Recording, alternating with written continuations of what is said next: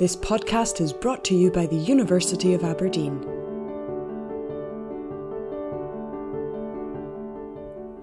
Hello, my name is Dr. Bradford Bowe, and I'm a co-deputy director of the Research Institute of Irish and Scottish Studies, which is sponsoring this new series of podcasts entitled 525 Years in the Pursuit of Truth, a new history of the University of Aberdeen. In this episode, my colleague Professor Catherine Jones, who holds a chair in Scottish literature at Aberdeen University, will examine the literary and philosophical works of James Beattie. As Professor of Moral Philosophy and Logic at Marischal College, Aberdeen, Beattie reacted to the infidelity of the times and the writings of David Hume in particular, across his academic career and in a variety of genres, such as his manuscript prose allegory entitled The Castle of Skepticism, which he had composed in 1767.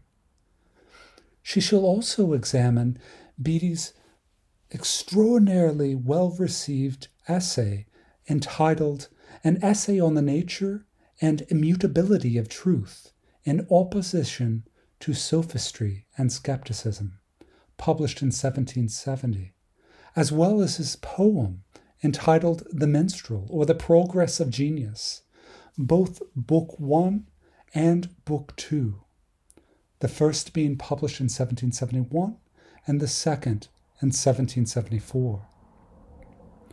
This podcast sheds new light not only on the debates that animated King's and Marischal colleges in the 18th century, but also on the role of the Aberdeen Enlightenment in the development of Romanticism in Scotland and beyond. In 1773, James Beattie, Professor of Moral Philosophy and Logic at Marischal College, Aberdeen, visited London to petition successfully for a royal pension on the back of his sudden fame as author of an essay on the nature and immutability of truth in opposition to sophistry and skepticism, an attack on the infidelity of the times and the writings of David Hume in particular. While in London, Beattie sat for the preeminent English portrait painter of the age, Sir Joshua Reynolds, who, as Beattie wrote in a letter of the 21st of August 1773 to the author Elizabeth Montagu, planned a sort of allegorical portrait of Beattie, representing the triumph of truth over skepticism and infidelity. Exhibited in 1774 at the Royal Academy, Reynolds' The Triumph of Truth with a Portrait of a Gentleman shows Beattie in his Oxford Doctor of Laws gown and band, dramatically lit against a stormy background. He smiles modestly and grips a copy of his Book of Philosophy, while beside him is the Angel of Truth, striking down three grotesque, dishevelled figures in the background. Beattie claimed that these figures represented prejudice, skepticism, and folly, who are shrinking away from the light of the sun that beams on the breast of the angel. There was, however, some ambiguity in the identification. Beattie's biographer, Sir William Forbes, stated that they represented sophism, skepticism, and infidelity, while he noted that people of lively imaginations found in them the portraits of Voltaire and Hume. He insisted that he had reason to believe that Reynolds had no such thought when he painted those figures. Yet in a letter to Beattie of the 22nd of February 1774, Reynolds observed that Hume has heard that he is introduced in the picture, not much to his credit, and commented, "There is only a figure covering his face with his hands, which they may call Hume or anybody else. As for Voltaire, I intended he should be one of the group." Although The Triumph of Truth was mocked by some on its first exhibition for its suggestion that Beattie was a greater philosopher than Hume or Voltaire, Reynolds' picture captures an important aspect of Beattie's life and career, his quest for truth, which he pursued in both his philosophy and his poetry. "My prejudices," he wrote in his essay on truth, "are all in favour of truth and virtue." Beattie included in the penultimate chapter of his essay on truth a powerful denunciation of the evils of the slave trade. He went on to draft the Marischal College petition to Parliament in support of the campaign to abolish the slave trade in 1788. Born in Laurencekirk, Kincardineshire, on the 24th of October 1735, Beattie was educated at Laurencekirk Parish School before enrolling at Marischal College to take the 4-year arts course. Beattie studied Greek under Thomas Blackwell and moral philosophy and logic under Alexander Gerard. After graduating Master of Arts, he became village schoolmaster and parish clerk at Fordoun, about 6 miles from Laurencekirk. He also attended divinity classes at King's College, Aberdeen, most likely with a view to entering the church. Although Beattie gave up this idea, vindication of the Christian religion was central to all of his teaching and writing.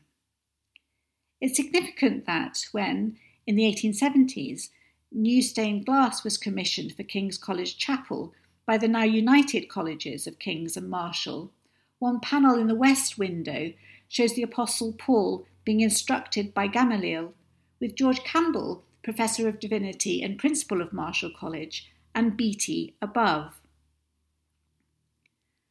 Hume is remembered today as a greater philosopher than Beattie, and rightly so. In his essay on truth, Beattie draws on many of the arguments of Thomas Reid, Hume's most formidable antagonist, who had established common sense as a philosophical position in opposition to Hume.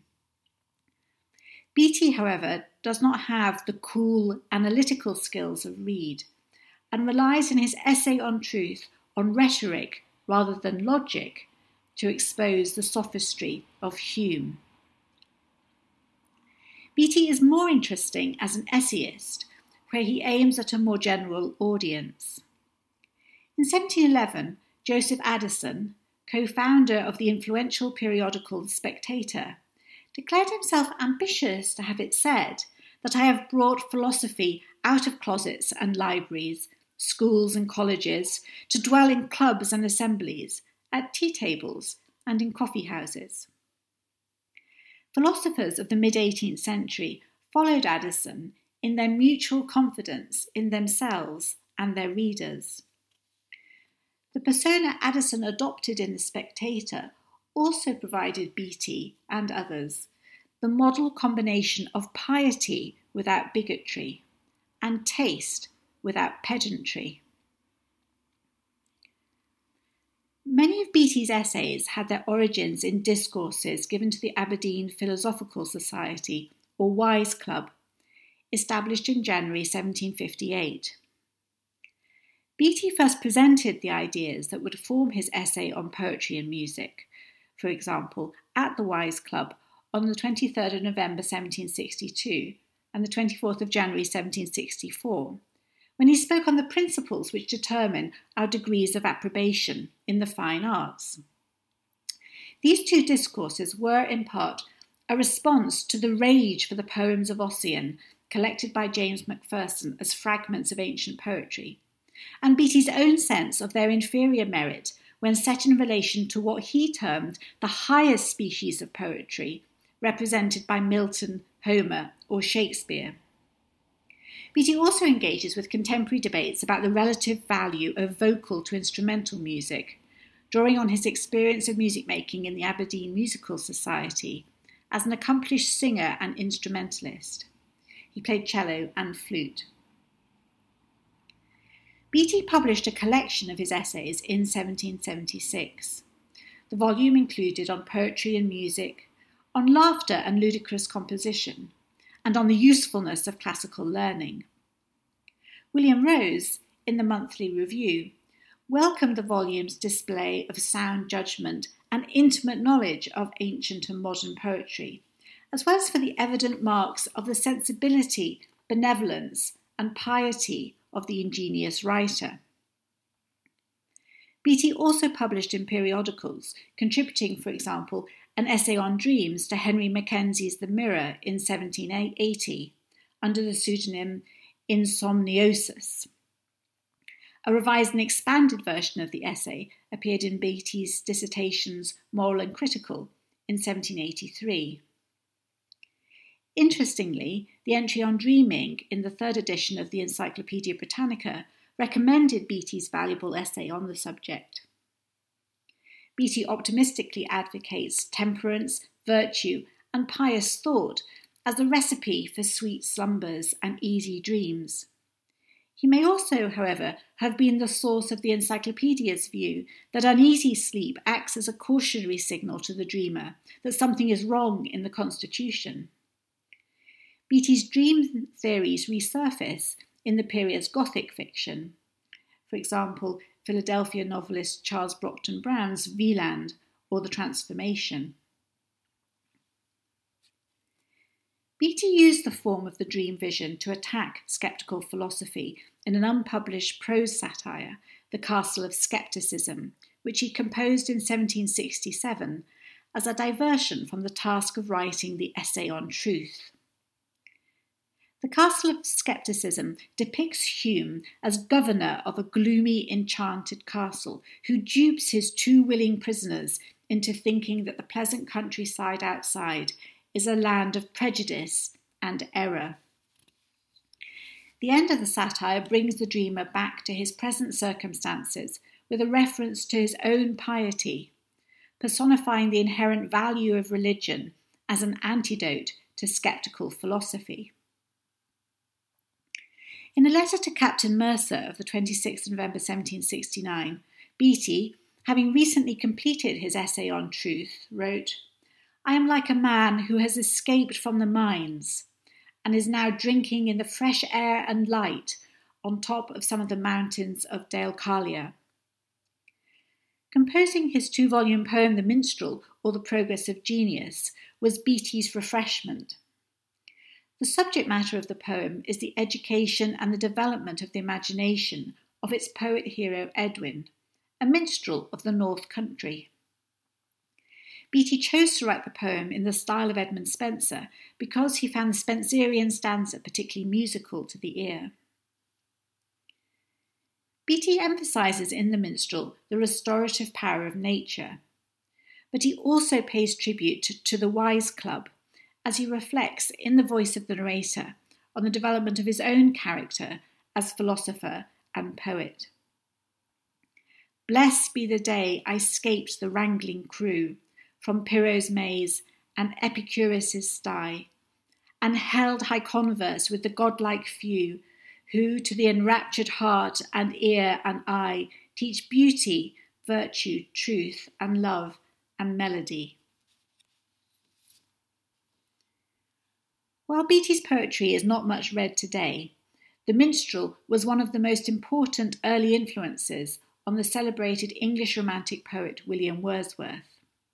Beattie anticipated Wordsworth in arguing for the power of places in summoning up memories. The Minstrel also stands behind the work of another Aberdonian poet of the age of Enlightenment and Romanticism, George Gordon Lord Byron, notably his long narrative poem in the Spenserian tradition, Childe Harold's Pilgrimage.